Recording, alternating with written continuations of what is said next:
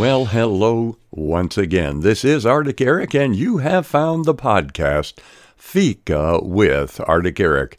Freedom in Christ always. The freedom to know Him, the freedom to hear His voice, the freedom to follow Him, and the freedom to share Him with others. Okay, this is part 4 of a series on deliverance.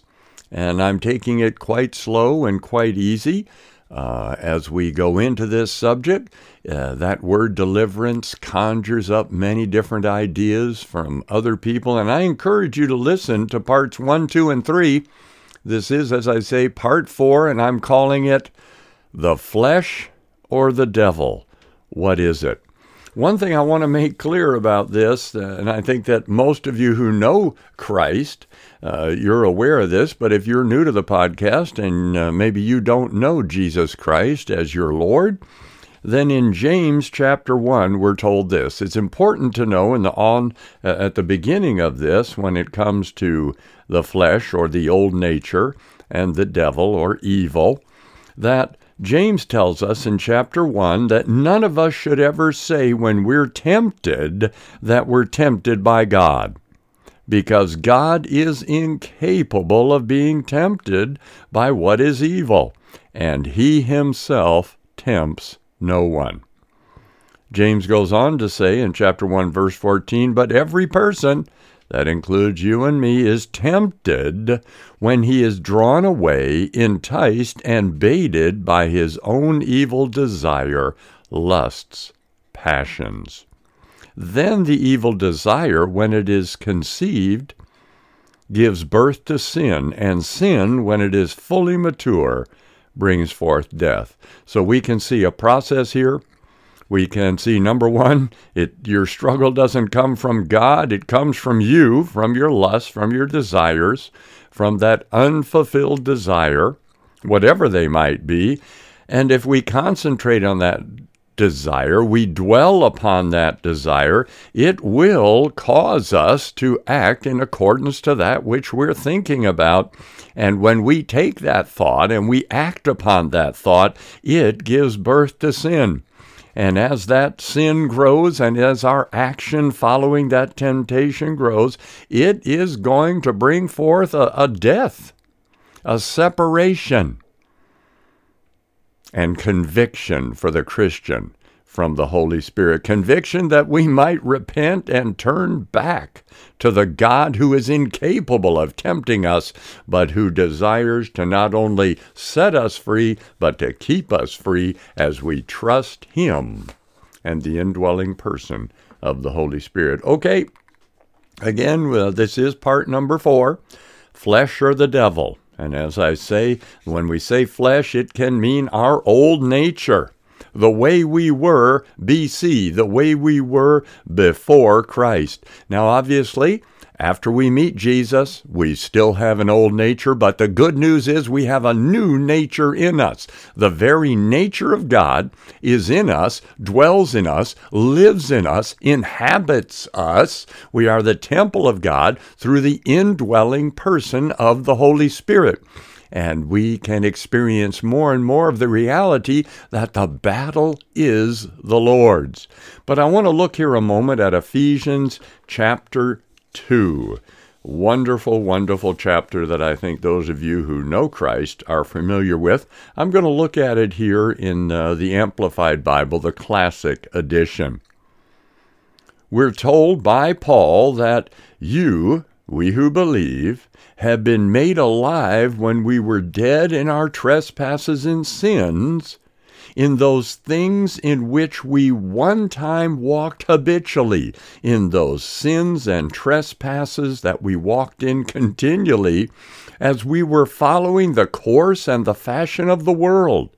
In fact, we were under the sway of the tendency of this present evil age, following the prince of the power of air, Each of us, before Christ, were obedient to and under the control of the demon spirit that still constantly works in the sons of disobedience, those careless, rebellious, unbelieving who purposefully, willingly, and knowingly go against the purposes of God. And among those, now it's time to fess up and to admit that among these we as well also once lived and conducted ourselves in the passions of our flesh, with our behavior governed by our corrupt and sensual nature, that old nature obeying the impulses of the flesh and the thoughts of the mind, our cravings dictated by our senses and our dark imaginings. We were then by nature children of God's wrath and heirs of his indignation, like the rest of mankind. Listen, let's stop here at verse 3 for a moment and say, it's good, it's healthy, it's wonderful to acknowledge, to admit who you were and what you were bound to and controlled by and led by and influenced by. And of course, we cannot see that until the light, Jesus Christ, comes into our life and reveals to us who he is in contrast to that old nature, what this new nature is in contrast to the old nature. Now, when we were BC, before Christ, of course, God's law is written in every man's heart, and we could sense, we could tell from time to time, no, don't do this, don't think that, don't say that. But as we did not yield to our conscience, and as we acted upon those thoughts and ideas, then they became a part of us, and we became bound all the more. But look in verse 4, but God. There's always a but God, no matter what situation you're in. Healing, deliverance, salvation, we always want to look and say, what is the but God? What does God say? It says here that God is so rich in his mercy, and because of and in order to satisfy the great and wonderful and intense love with which he's loved us, that includes you, that even when we were dead in our own shortcomings and trespasses, he made us alive together in fellowship and in union with Christ. He gave us the very life of Christ, the same new life with which he quickened him. For it is by grace, his favor and mercy, which you do not deserve, that you're saved, delivered from judgment, and made partakers with Christ's salvation. Yes, of course, we were helpless. We could actually do very little to change the course that was set in our lives by obeying the influence of the evil one, obeying our lusts and passions, but God makes it a way for us to come out of that, and he desires in verse 6 to raise us up together with him, and he made us to sit together, giving us joint seating with him in the heavenly sphere, by the virtue of being in Christ the Messiah. And that happens through faith. But look here now, verse 7. God did this that God might clearly demonstrate through the ages to come the immeasurable, limitless, surpassing riches of his free grace, his unmerited favor, his kindness and goodness of heart toward you and toward me, toward all of us in Christ Jesus. He wants to demonstrate to the powers and the ages and the principalities his immeasurable, life-changing, transforming, sustaining grace.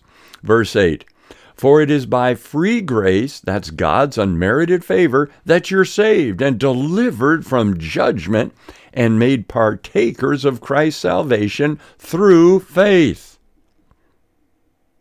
And this salvation is not of yourself. It's not of your own doing. It came not through your own striving and effort, but it is the gift of God. So listen, he puts us in the race through faith. He moves us from the kingdom of darkness into the kingdom of light, and that is that initial deliverance. We're delivered from the powers of darkness. We're set in Christ Jesus, and He comes to live in us. So that instead of taking our will and willing to do what's wrong as we did before Christ, we can willingly embrace the freedom that is in Christ, the freedom that is Christ, the freedom that God desires for us to walk in, and to walk in the light and not in darkness, to walk in the light as Christ Himself is in the light, and His blood, when we do, cleanses us from all unrighteousness. That's right. There is freedom as we walk with Him. Now, as we go further on, we're going to go into some very specifics about deliverance that we see Jesus doing and we see in the book of Acts. But let's start and let's continue with the fundamentals that it all begins when we're placed in Christ Jesus through faith. And He comes to live in us, the deliverer, the sanctifier, the healer, the Savior. That power that raised Christ Jesus from the dead lives in all who believe. We are the temple of the Holy Spirit. So obviously we do have a flesh. We do have an old nature, and that's something that we willingly crucify. What do we mean by crucify? We say no. And when we say no, we're depending upon the Holy Spirit to help us walk out that willful determination of the heart that, no, I don't want to do that. God, I desire you to change these thought processes to be conformed to your word, to think, God, on the things that you say to think on. I'm willing to allow you to work that in my life clearly according to Scripture. The Bible says that those who belong to Christ have crucified the flesh with its passions and desires. We do that. We do that how? Everything happens by faith in Jesus Christ. We are trusting that Christ in us will walk a freedom walk in us and through us, and we will walk with Him in that. But we need to understand we do have a fallen nature. We do live in fleshly bodies, and these bodies are weak. But our body is not sinful. No, it's those cravings that we have, those works of the flesh, and sin then entrenches itself in our flesh, and we can become dominated by iniquity of all kinds. But Christ says, crucify those passions. What is that? Consider them dead. Consider them dead. Consider them powerless because you're focusing on the power that is inside you, the person of the Holy Spirit, to help you to walk in the newness of life that He provides. Paul says something marvelous. He says, I have been crucified with Christ, and I no longer live, but Christ lives in me. What does he mean? He's not living out of his own power, his own lusts, and his own desires, but he's living through what Christ desires, through the power of Christ, for the purposes of Christ, for the plans of Christ. Is that what you desire? That God's good, perfect, and acceptable will be done in your life? Listen, if you do, progressively, and the flesh will be defeated, and when new things come, you'll be able to defeat them quickly because you'll take no thought. By saying it, you won't meditate upon it. No, through God's amazing grace and being filled with the Scripture of God, you'll meditate on the thoughts of God, the ideas of God, the wisdom of God, God's purposes, what God has begun, that God wants to complete through the Holy Spirit. But of course, there's a decision. If anyone wants to follow me, Jesus says, let him deny himself and take up his cross and follow me. Listen, you've met Him, I hope, through trusting Jesus, but there's so much more than just meeting Him. It's like marriage. There's so much more than the wedding day. There's a walk together. And of course, taking up the cross is kind of related to the idea of crucifying the flesh. You're going to have your flesh, and God is there with you if you're willing to allow the Holy Spirit and God's good will to be done in your life. So in a way we can say, listen, my old nature, this sinful part of me, I'm continually seeing it nailed to the cross. And when I slip, when I fall, when I miss, man, I'm quick to repent. What does that mean? I'm quick to turn back to God and turn my back on my selfish, sinful passions. Listen, we're all going to slip up, but that's why there's forgiveness. Whosoever confesses his sin.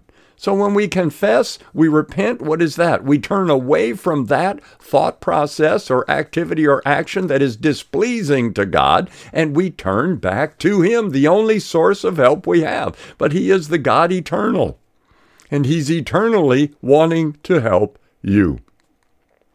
Listen, your old nature, the flesh and the spirit, are continually in conflict. Your old nature, that flesh, and the spirit, that new nature, the Holy Spirit in you, are in conflict. We see that so clearly in Romans. We're told that if we live according to the flesh, we'll die. But if by the Spirit, how? If by the Spirit, what Spirit? The Holy Spirit in you, you put to death the misdeeds of the body, then you will live. Because we have been delivered from sin and death to a new life. How does that continue? Because we continually yield ourselves to God for his good purpose and put to death, therefore, whatever belongs to our earthly nature. Sexual immorality, impurity, lust, evil desires, greed, all of that is idolatry. To crucify the flesh is to obey the call to Christian discipleship, allowing Christ to disciple you. As the teacher, the discipler lives on the inside of you to show Christ to you in Scripture and to show you what God wants to do in your life. So we daily reckon ourselves dead, as Paul said. We daily continue to be aware that and willing that our old sinful nature remain asleep or remain dead. We learn more and more as we're led by the Spirit to walk in victory over the flesh. Conquering the flesh is what Paul's talking about when he says, so I say, walk by the Spirit, and you will not gratify the desires of the flesh. Knowing this, that our old self was crucified with him in order that the body of sin might be done away with, that we're no longer slaves to sin.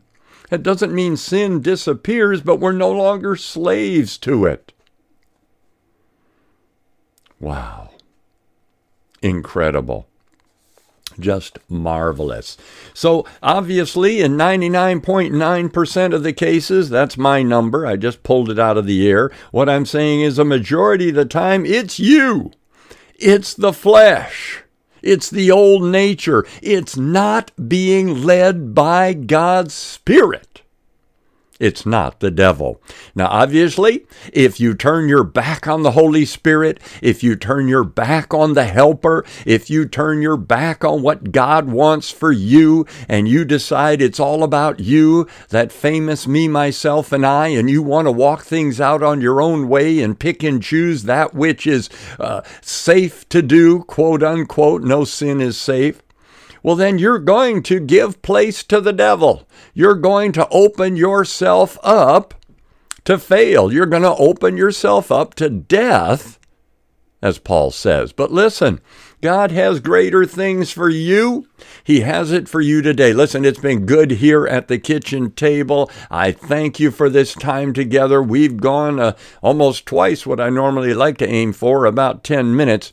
But I'm thanking you again, no matter where you are, what you're doing, what time of day it is where you are, or night. Again, I thank you for being here with Arctic Eric at the kitchen table for part 4 of Deliverance, Flesh or the Devil. And listen, I just want to pray real quickly the best prayer that I know. And I'm praying it for you as you listen right now. That God's good, perfect, and acceptable will be done for you, in you, and through you today. God bless you. Good day.